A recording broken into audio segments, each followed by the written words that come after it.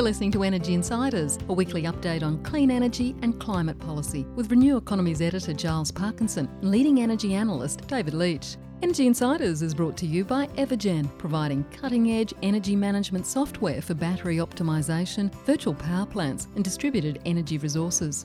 And Pylon, helping solar installers and retailers design high-resolution solar proposals in minutes. Hello and welcome to this latest episode of the Energy Insiders podcast. My name is Giles Parkinson. I'm the editor of Renew Economy, along with the EV-focused, the driven and one step off the grid. And joining me as usual, just back from Melbourne, is ITK Principal David Leach. David, I trust your trip to Melbourne was well, and I trust your flight was safe and sound. Flight was safe and sound, no thanks to me. It was great. Weather was beautiful in Melbourne last couple of days, and I was down there for the opening of Mint Renewables, amongst other things, and it was great to hear the Victorian Minister, Lily D'Ambrosio, pointing out the many achievements that Victoria has made and the progress it's had, and a lot of developers there for the opening.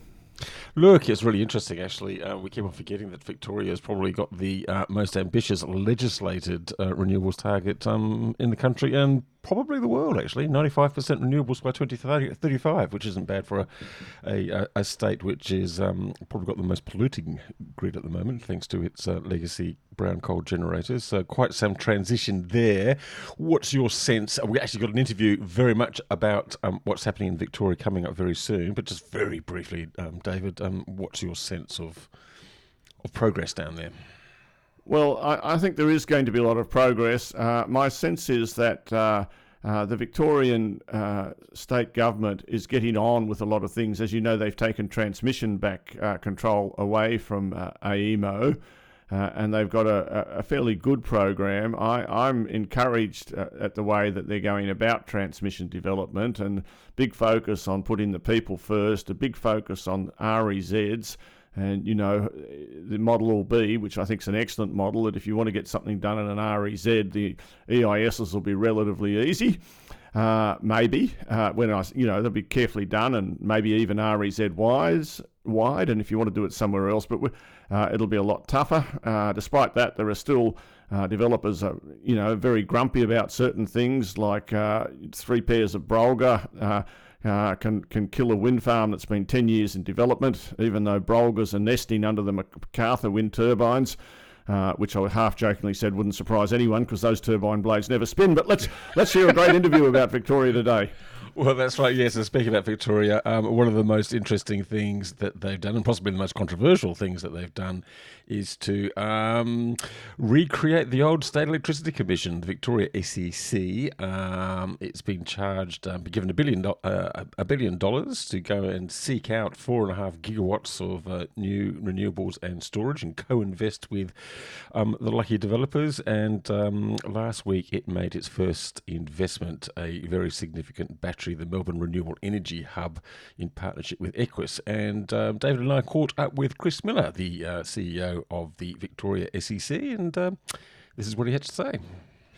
Chris Miller, thank you very much for joining the Energy Insiders podcast. Pleasure to be with you, Giles and David. Well, the SEC, the State Energy Electricity Corporation, has been talked about for some time. A lot of interest, a little bit of controversy around its role. This week, you have come out with the first of your investments, $251 million for equity stakes in what is a really interesting project. Actually, it's a really big battery, one of the biggest in the country and the world. It's on the outskirts of Melbourne. It has the first stage that you've invested in has 3 different batteries, and I guess we might talk about that later on. 2 200 megawatt 2-hour batteries and the 4-hour battery, which I think you're going to have an active role in managing and operating. Tell us why this made an interesting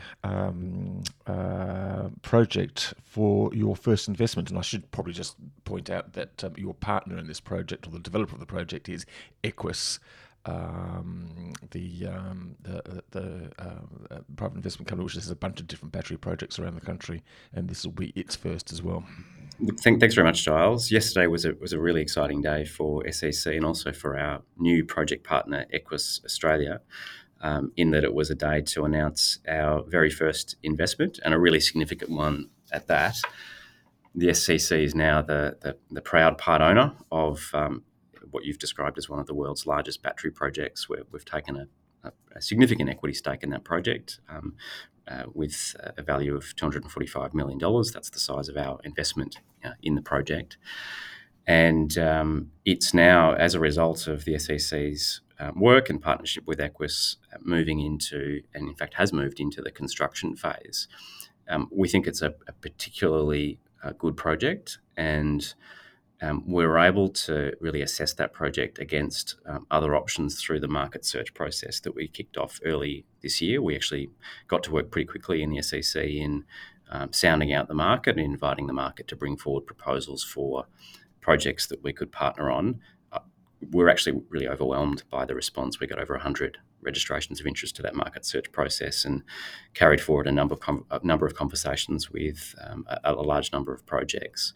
This one was the standout, though, and a standout for a couple of major reasons. The first is that it is of really significant scale and will bring into the market some critically needed capacity, which of itself will enable more renewable development in Victoria. So that supports one of the SEC's key strategic objectives, which is to accelerate the transition and bring online more renewable energy more quickly. The second reason that the project was really attractive to us is that it directly supports and speaks to our strategic plan, which we released at the end of October. That was another really pleasing milestone for us. You've probably seen in the strategic plan that we aim to be supplying customers. We aim to be a market participant, and our first customer will be a fairly major one, the Victorian government. We've been lucky enough to get access to lots of energy to supply to government in the form of those VRET contracts, those long-term support contracts. But what we needed was an ability to firm that energy with some capacity, and we'll get that capacity through the arrangements that you've just outlined, Giles, including access to one of the 3 modules and the dispatch rights in respect of that 200 megawatt module. Yeah, it's interesting because you've chosen to have the 4-hour storage, so there's going to be 3 200 megawatt modules. Equus is going to be running 2 of them, and there's a 2-hour thing because they just sort of see that as the ideal for sort of, I think mostly arbitrage, sort of targeting the evening peak and probably FCAS and a few other things. You've wanted your component to be a 4-hour storage. Why is that? Is that more to do with the nature of the contracts that you'll be delivering to the Victorian government and the mix of generation? And I guess one of the big questions I got back from the market was, well, how are you going to be deploying that? And there was one, bit of concern about, are you going to be there kind of flattening the prices and spoiling it for everybody else, or is this really just part of a firm capacity delivery? And I guess that just sort of kind of speaks to some of the concerns about, having this government player in the market, although people should be used to it because it happens in a lot of other states. Yeah, I think there's a few elements in response to that, Giles. We're an overall 38.5% investor in the whole project, so we've actually got an exposure to the merchant modules as well, the two of the 3, and that was something that we did quite deliberately, in that we, like Equus, are aiming to participate in the market to secure commercial returns. And one of the reasons this project was attractive for us is that we know that there's sort of a mixed view across the market at the moment as to the attractiveness of merchant batteries. Obviously, Equus has a very strong view and a strong appetite for investing in merchant assets. So do we. And it made sense for us commercially to participate in those 2 modules as well as the third, over which we have a much higher level of control through buying capacity in that third module.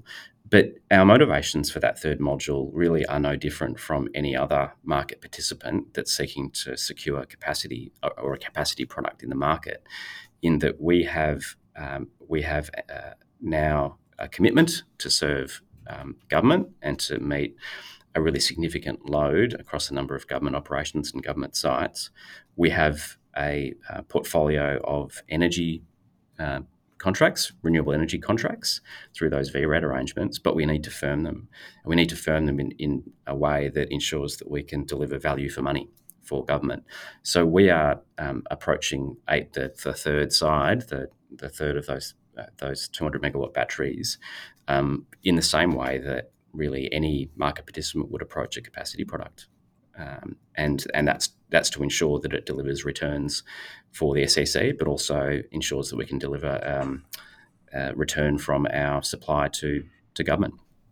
Chris, it's interesting to look at Victoria, which we haven't talked about here on the Energy Insiders podcast that much.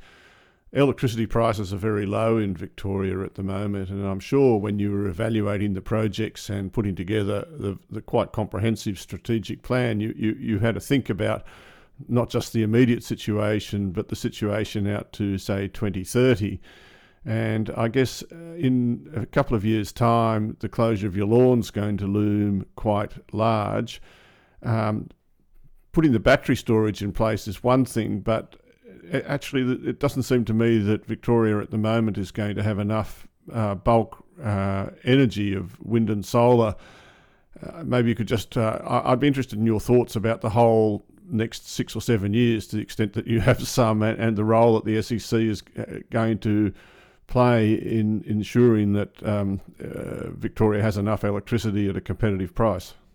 Yeah, thanks, Dave. We certainly looked well beyond the next couple of years and the pricing that we're seeing at the moment. As any investor would do, we looked at the expectations of forward energy pricing across Victoria. I think you're right to call out the closure of your lawn as one of the factors which will have an impact, have a bearing on the supply and demand equation in Victoria. I suppose, to come back to your question about the need for variable generation, the starting point for the SEC is that we've got access to those, and we'll have access to those VRAT contracts, those long-term support contracts. So in terms of what we need in order to support our customer base, we're pretty good in terms of variable generation. There's more that we will absolutely need to invest in and support, but the more critical gap for us at the moment is firming product, and that was really driving our focus through this first investment process, and it will be a continuing focus for us in the near term. Which, as I said, isn't to say that we will ignore variable generation. I think we will absolutely look to bring online new wind and solar projects across Victoria. But equally, I would expect that there'll be plenty of other market participants that are focusing on that as well. And I've got no doubt that the recent Commonwealth Government announcement on the CES will have an effect in incentivising some of that investment as well. Yeah, and I'm just interested in your strategic plan. For instance, you talked about the market context and the market needs. And you mentioned I guess my question is, to keep it simple, what's the transmission situation like in Victoria for the connection of new power, in your opinion? Dave, I suppose from the SEC's perspective, as we assess projects, we'll absolutely look at all of those factors, the ease of connection to the transmission system and the capacity that's available in the transition system. We will get, through our work, I think, a pretty good handle on those issues, and to the extent that there are constraints, those constraints. And we know that there are constraints. One of the most important things the SEC can do in relation to that is provide those on-the-ground direct market insights to other parts of government. But to be clear, the SEC won't have a direct role in relation to transmission planning, transmission coordination, transmission delivery. That's really the remit of our sister agency, VicGrid, that's been set up in the Victorian government to, over time, take on that system planning role and bring online necessary transmission infrastructure. That's for sure, but I guess what I see is, when I talk to some of the people that talk about solar projects, is not to mention the very low spot prices, but which the storage will, I suppose, or could help, but also just the terrible MLFs that you can get for new projects, and just generally it doesn't, the social license issues and towards wind and solar. I was just asking, I guess, about the general willingness in Victoria, as you see it, to actually get the job done, particularly in, I guess, the challenges of the offshore wind also sitting out there. I mean, it's quite a difficult landscape for a developer in some ways.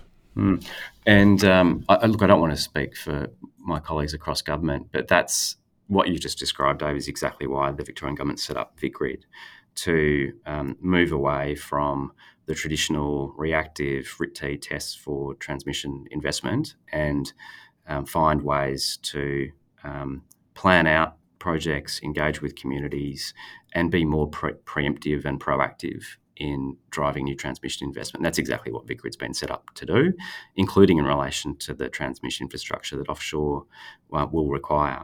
So that work is all underway, and I'd be certainly happy to refer you on to Alastair Parker, who's the CEO of VicGrid. But within the SEC's remit, I think there are some powerful things that we can do to address some of those concerns, not all of the concerns you've talked about, and bringing on new storage in strategic locations in Victoria will help. It will help. And the project that we announced yesterday is an example of that. Dave Russell, the MD of Equus, talked about this yesterday in some of his press remarks, that battery, the 600 megawatt Melbourne Renewable Energy Hub, is located highly strategically, almost next to the 500 kV transmission lines, and really at a point of intersection between the three renewable energy zones in the west of Victoria and the rest of the Victorian network. It's almost halfway between Portland and the Latrobe Valley, and marks that halfway point along that key trunk infrastructure. We are confident that that's going to bring online more renewables, more solar and more wind projects, particularly in the west of Victoria, by addressing some of those capacity factors and constraints you've talked about. Thanks. I'll turn back to Giles in a second, but I just asked the analyst's humble question about battery prices and costs. To throw a number out there, I've been hearing a number around $700,000 a megawatt hour, and I guess that I've always thought that a 4-hour battery can have a lower unit cost than a 2-hour battery because it needs things like less inverters. To the extent that you can, I just wondered what you could say about what you saw about battery prices and costs and trends and stuff like that. I mean, yeah. Yeah, I probably can't get into too many of the specifics publicly, Dave, but we did see through the project some of those economies of scale that you've talked about. As you increase the depth and storage volume of batteries, you certainly do see some synergies, particularly in terms of the cost of shared infrastructure, and that was one of the reasons that we could make sense of the increase in storage volume from 2 hours to 4 hours. I probably can't get into any more specifics in terms of the unit cost pricing, but what I would say is that that increase in storage volume, that increase in depth, was a really important point for the SEC.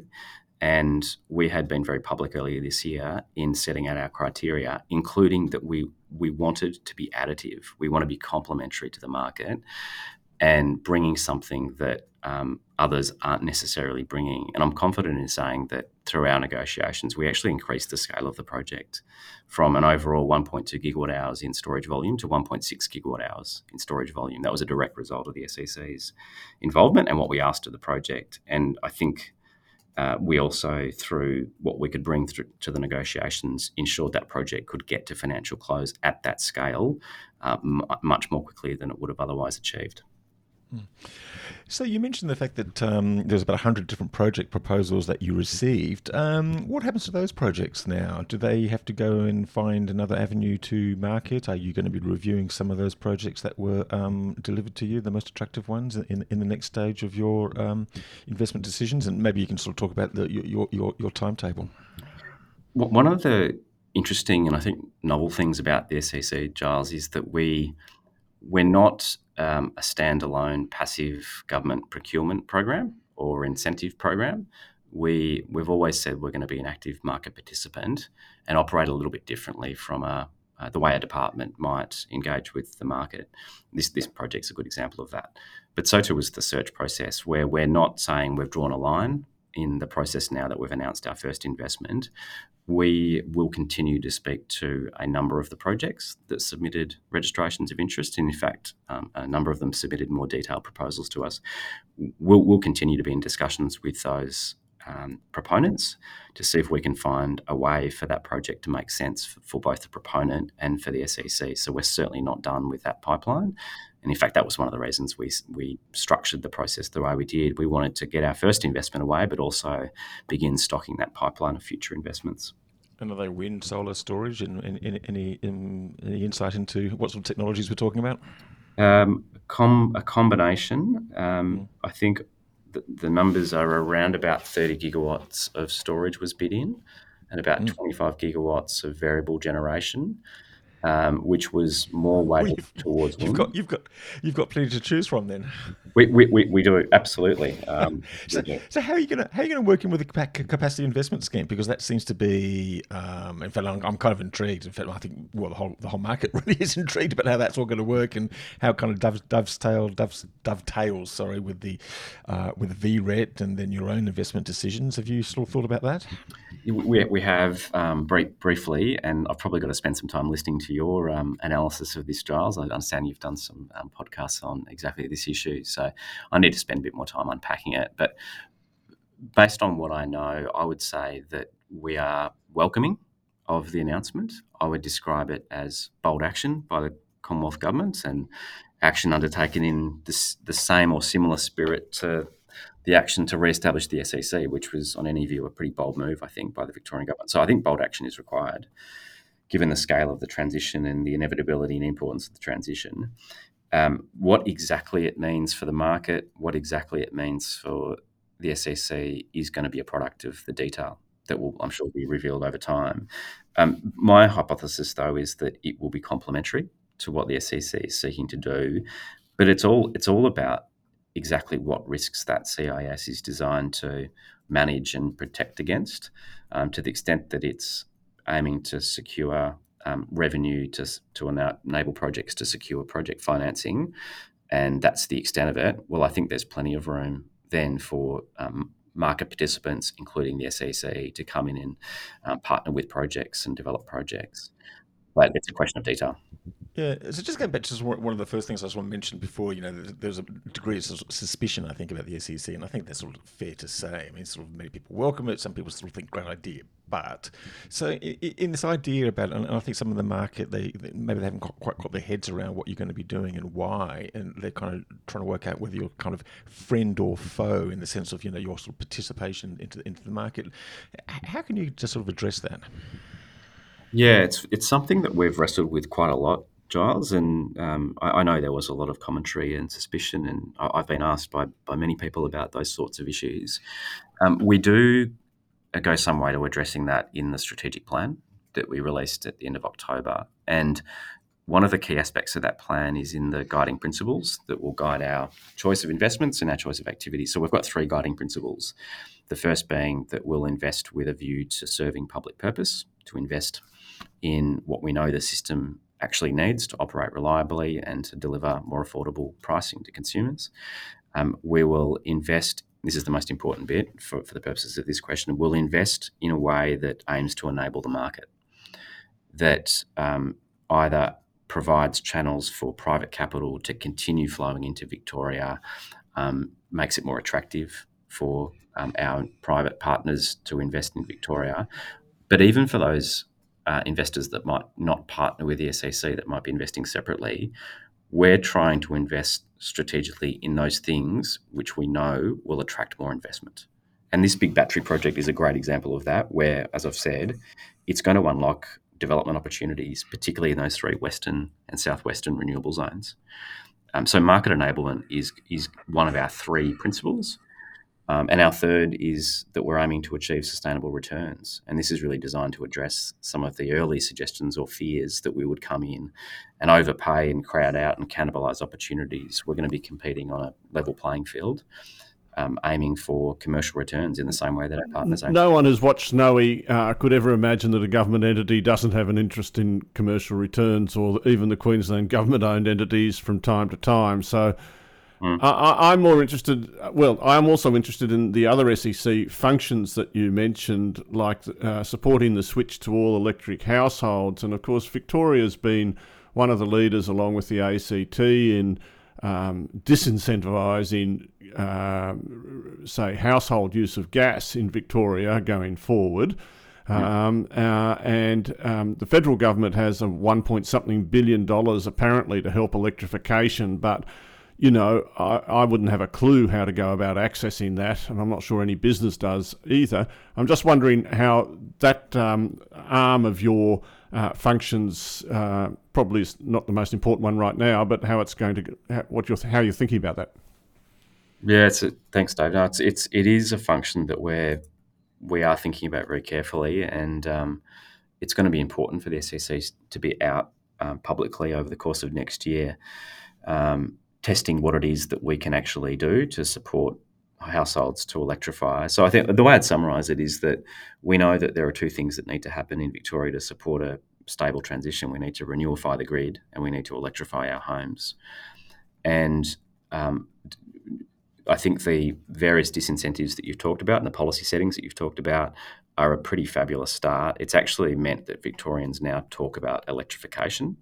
To my memory, it wasn't a topic of conversation generally in the last, even 24 months ago, but it is a conversation now. I think the issue is that you've got homes that are starting to talk about this and hear this concept of electrification, but there's still pretty low awareness of what that means, what cost benefits can flow from electrifying your appliances, how the technologies work in comparison with conventional or fossil fuel-based technologies, and how then to access the suppliers and installers that are needed to make those switches.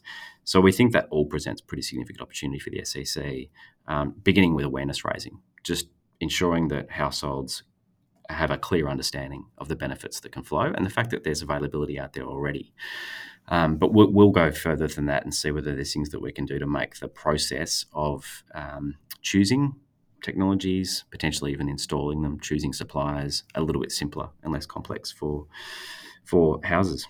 And the third function there was the workforce kind of thing. And, if I'm honest, Victoria has a lower role in the ISP's view of the future, considered as a share of the NEM.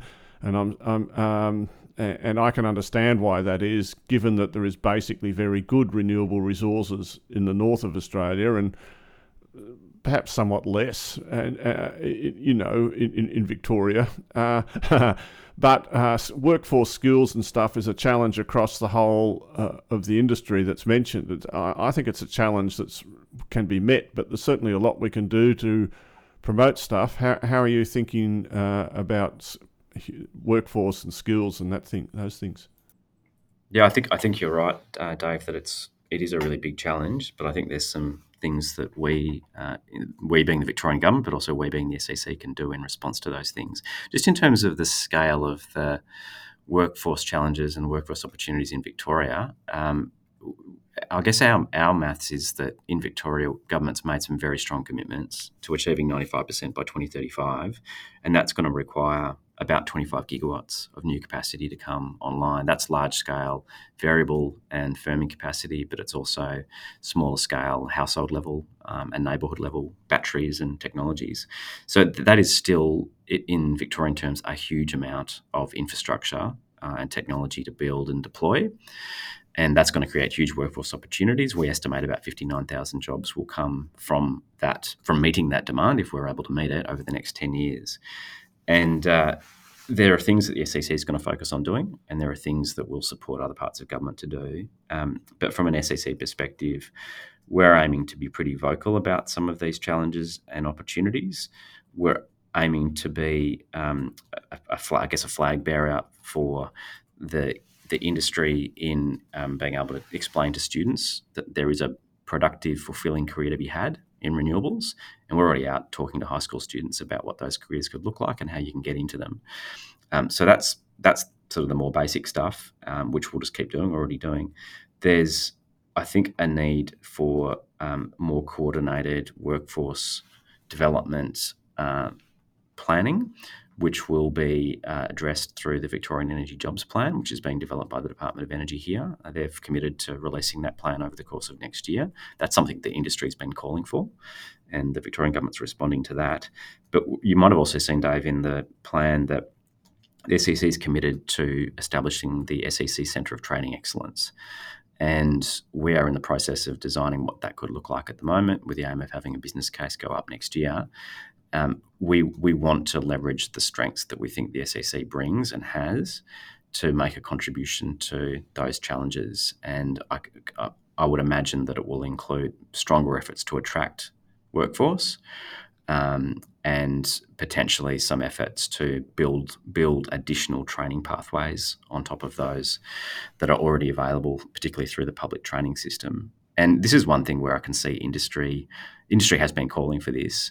But if you think about the transition to renewables, what you see across a lot of employers in Victoria is that there's not necessarily, particularly renewable employers, there's not necessarily agreement around what the requisite standards or qualifications for a particular worker might be, whether it's a turbine technician, a control room operator. A lot of these qualifications have been earned on the job without there being sort of a clear alignment across different employers as to what's required. So I think there's a contribution we can make there as well. I think there'll be a lot of software development, but I'll hand back to Giles.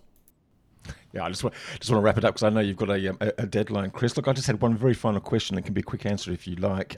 Offshore wind, that's the big play that the Victorian government has taken. It's got sort of firm targets, firm ideas of what it wants to do there. It's an interesting industry. It's very much in its early stages here. What, if any, role are you seeing the SEC taking, or is that something just sort of down the track?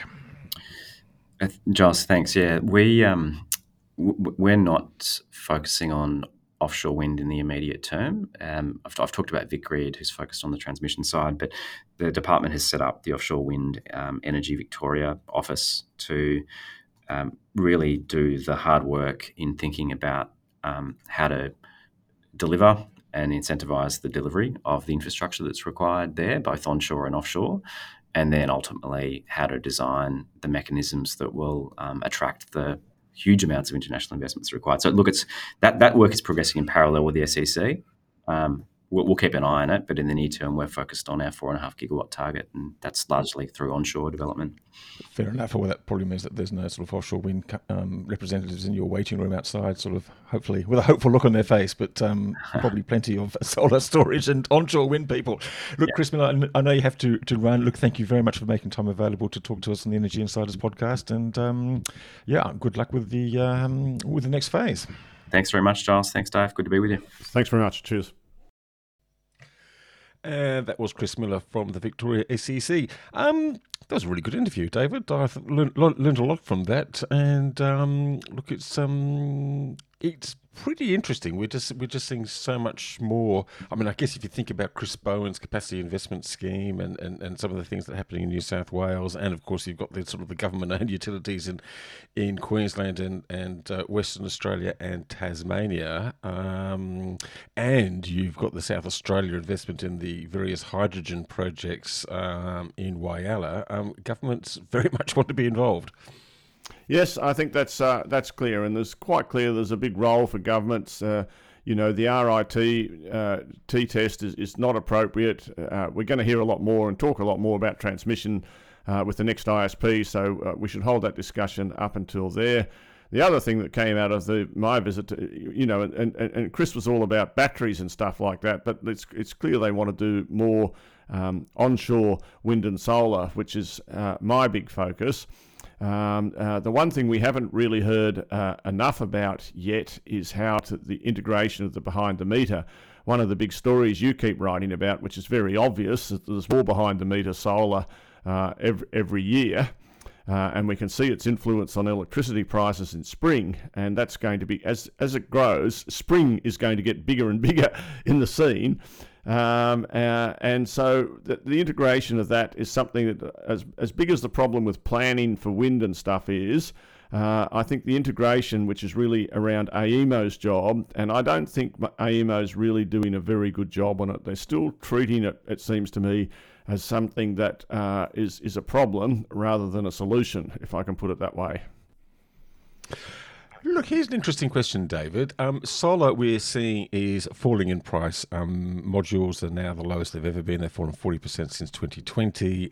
We had a new report out this week from Rethink Energy saying they're going to halve again over the next 5 or 10 years. I think if you talk to any of these sort of solar researchers at UNSW in Australia, they'll probably say the same thing. Wind energy costs are not falling, largely because there's a whole bunch of steel and they've got sort of supply chain issues, and everybody else in the world wants to build wind energy. If we're going to have a really big disparity of price between wind and solar, one of the interesting things that Chris Bowen might have to think about when he's designing the capacity investment scheme is actually sort of providing different sort of incentives for wind, because if it's just like an open playing field, then solar would likely win, even though I do accept that the value of solar in the middle of the day might be very much different to being at the night. But it's going to be an interesting way to think about that. And maybe if battery storage costs fall significantly, then maybe solar and battery is cheaper than wind. But it's an interesting thing to think about. We don't want just solar, but wind has an issue at the moment because of one of the complexity of getting approvals and dealing with community responses, but also it seems to be significantly more expensive than solar at the moment. One of the things I heard down there in Victoria, and I think is right, I've heard before, is that landowners themselves are actually pretty keen on wind. They make a lot of money out of it. It's the bloody planning departments that are making life so difficult. But your point is good. I would note that actually battery costs, of course, went up quite a lot last year as well. And we're sort of confident that battery costs are going to come down. I think wind actually turbine costs haven't changed in 12 months. You can see that very clearly by looking at the Vestas quarterly reports, where they show the price per turbine in the latest quarter, which is about €1 million, I think, to 1.09, almost identical to a year ago. Part of the cost increase in Australia is the soft cost increases, the labour costs, well, the balance of system, everything except the actual turbines and or the solar modules. So I'm of a view that actually the cost reductions will resume their downward trajectory over time, and that Australia can still do a better job. And actually, it's not such a bad time really to be doing a wind farm, if only the bloody, New South Wales Planning Department would actually push a few of these EISs through. The situation when I looked at in the southwest zone is it would be easy to push some through. They're all right next to each other. Just do one group of studies. In New England, we could make a lot of progress quite more quickly. Anyway. Okay, look, it might be worth doing a bit of a roundup of the news on that. I mean, it's interesting what you're talking about battery storage, and we had that very big battery at the Melbourne Renewable Energy Hub. We did an interview later on with Equus, and it was interesting that they were talking about doing the second stage of that battery hub, doing flow battery and looking at 12 hours of storage. And we're seeing quite a lot of flow battery ideas emerge. Stanwell is looking at an iron flow battery in Queensland. There's vanadium flow batteries being talked about. One of the things I haven't told you about, because it's actually an embargo as we're speaking, but it will be announced by the time this podcast is broadcast, is confirmation that the compressed air storage project in Broken Hill is going ahead, and that they've signed a deal with Transgrid to provide sort of emergency backup, which effectively means that they're just going to be replacing the ageing diesel plants and got a contract to provide part of that capacity as the backup there. That's quite timely, because 4 weeks ago they did some repairs there, and one of the diesel generators broke down and the town was out of power for 8 hours, and not many people were very happy about that. While I'm just sort of freestyling here, we should mention that my confidence has grown that HumeLink is going to actually get built and pretty much on time. And as I said, the Orana transmission line. And then I want to give a shout out to Ted Woolley's piece in Renew Economy this week about the Kurri Kurri gas plant. I don't always agree with everything Ted says. That's normal amongst us people that talk about stuff, but I do very much agree that gas plant will have a hard work justifying its cost of capital. it like every other project, it's got cost overruns and delays. I'm not too hard on Snowy for that because, as I said, that happens all over the place pretty much. But I think the point about it really, of Ted's point, Wade, was the cost of the actual gas transmission there, and the fact that even with a huge gas bottle, it's still only going to be able to run for 10 hours. I mean, I'm of a view that you want more... a 10-hour gas battery. What a dream. I'm of the view, or more of the view, that more power is better than more duration. I'm not necessarily so keen to go chasing 12 and 24-hour storage. I think I'd rather have 10 units of 1 gigawatt each that can do an hour each, and you just run them sequentially if you need to, or you can run them all at once if you need to. There's much more flexibility that batteries can deliver when they're configured that way, that I think is still something that we're all coming to terms with. Interesting indeed, yes. And look, while we're talking storage, Energy Australia also sort of announced the redesign of their Lake Lyell pumped hydro project, which could be one of the few pumped hydro projects in Australia that do actually sort of get built over the next sort of 5 to 10 years. And just while we're talking about supply chain issues, I was fascinated by an AEMO report which looked at system strength, which came out this week and sort of identified various areas of the grid where sort of system strength is considered to be weak. And one of the points they made is that good luck trying to get a synchronous condenser brought into Australia. You've got at least a 5-year wait, and that just seems to me to be opening up all sorts of opportunities for battery storage to do. Grid forming inverters. Virtual synchronous machines. Exactly. And the next challenge in those, Giles, is to make sure how they all work together. And Australia is leading the world on this stuff. And I think the one area of policy federally that I would we've all got our wish list, but I do think behind the meter storage is something that could solve a lot of problems quite quickly. Yes, and I think many people are saying exactly that at the moment, and that's quite interesting. Look, one more thing before we wrap up is just to mention that the new Energy Minister for Western Australia has been announced. It's Rhys Whitby. He is the current Climate Change and Environment Minister. Has been very much working with the former minister, or the current but soon to be former minister, Bill Johnson, on the WA energy transition. Recently sort of unveiled a whole bunch of sort of environmental sort of national planning initiatives, which sort of sweeps away a lot of the sort of the green tape, as it were. So pretty much sort of I sort of continue as they were. Good to see, I suppose, the energy portfolio coming back to environment and climate change. The hydrogen portfolio has gone to the Premier, who also looks after sort of industry, and the mines and the mines portfolio has gone to the Minister of Ports, which is interesting too. So we shall see what Mr. Whitby produces, but it seems to be very much sort of on the same message as the former Minister, Bill Johnson. Indeed.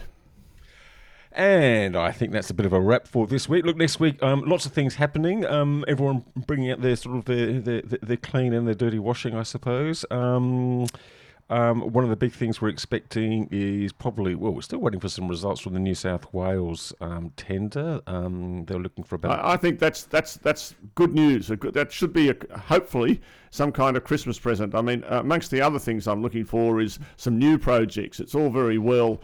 I can understand why existing projects can qualify for these LTESs, because you don't want to discourage projects from going ahead just because while they're waiting for a tender outcome. But we want to hear of some new projects. And I think it gives insight too into the capacity investment scheme, because at the end of the day, the success of that scheme is important to everyone, and we're still coming to grips with this floor and ceiling concept as to exactly what will be bid in. And, the word I'm hearing is that we hope the federal government or whoever's designing that will make the deposits for that really bigger than in New South Wales, so that if you bid into that scheme, you've got a darn big, and win something, you've got a big incentive to actually build it. Okay. We've also got the Integrated System Plan, the latest draft of the 24 Integrated System Plan coming out. David, we do need to mention Origin. The bid got shot down as expected by Australian Super, and about 5 minutes later Origin said it sees no need or reason to change its current slow pace of the green energy transition. Any thought about this whole thing? I mean, I wrote a very strong piece about it saying I was pretty upset about it, actually. I just sort of thought it was a bit of sort of sabotage by Australian Super. I mean, maybe they've got their reasons for it, but I was pretty disappointed with it. I mean, it may not make that much of a difference considering we've now got the capacity investment scheme, so a lot of that capacity will get built anyway, but it was bad form, I thought. I think the capacity investment scheme and how the gentailers fit in certainly got to be sorted out. Look, Energy Australia must be feeling like it's got a date coming up soon, like Brookfield's dated the two of the ugly sisters.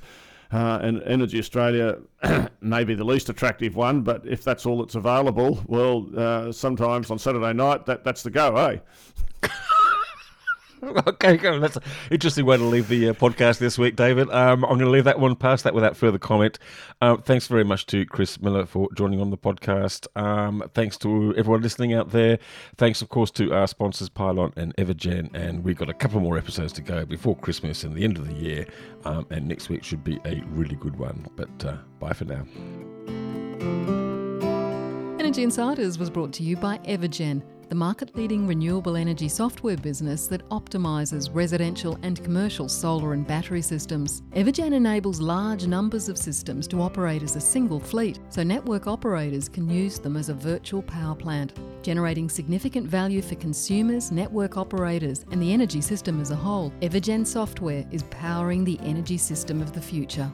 Energy Insiders was also brought to you by Pylon. Pylon provides easy-to-use solar design software for installers and retailers with pay-as-you-go pricing, no monthly cost and no lock-in contracts. Join Australia's top solar companies who trust Pylon to design high-resolution, CEC-ready solar proposals.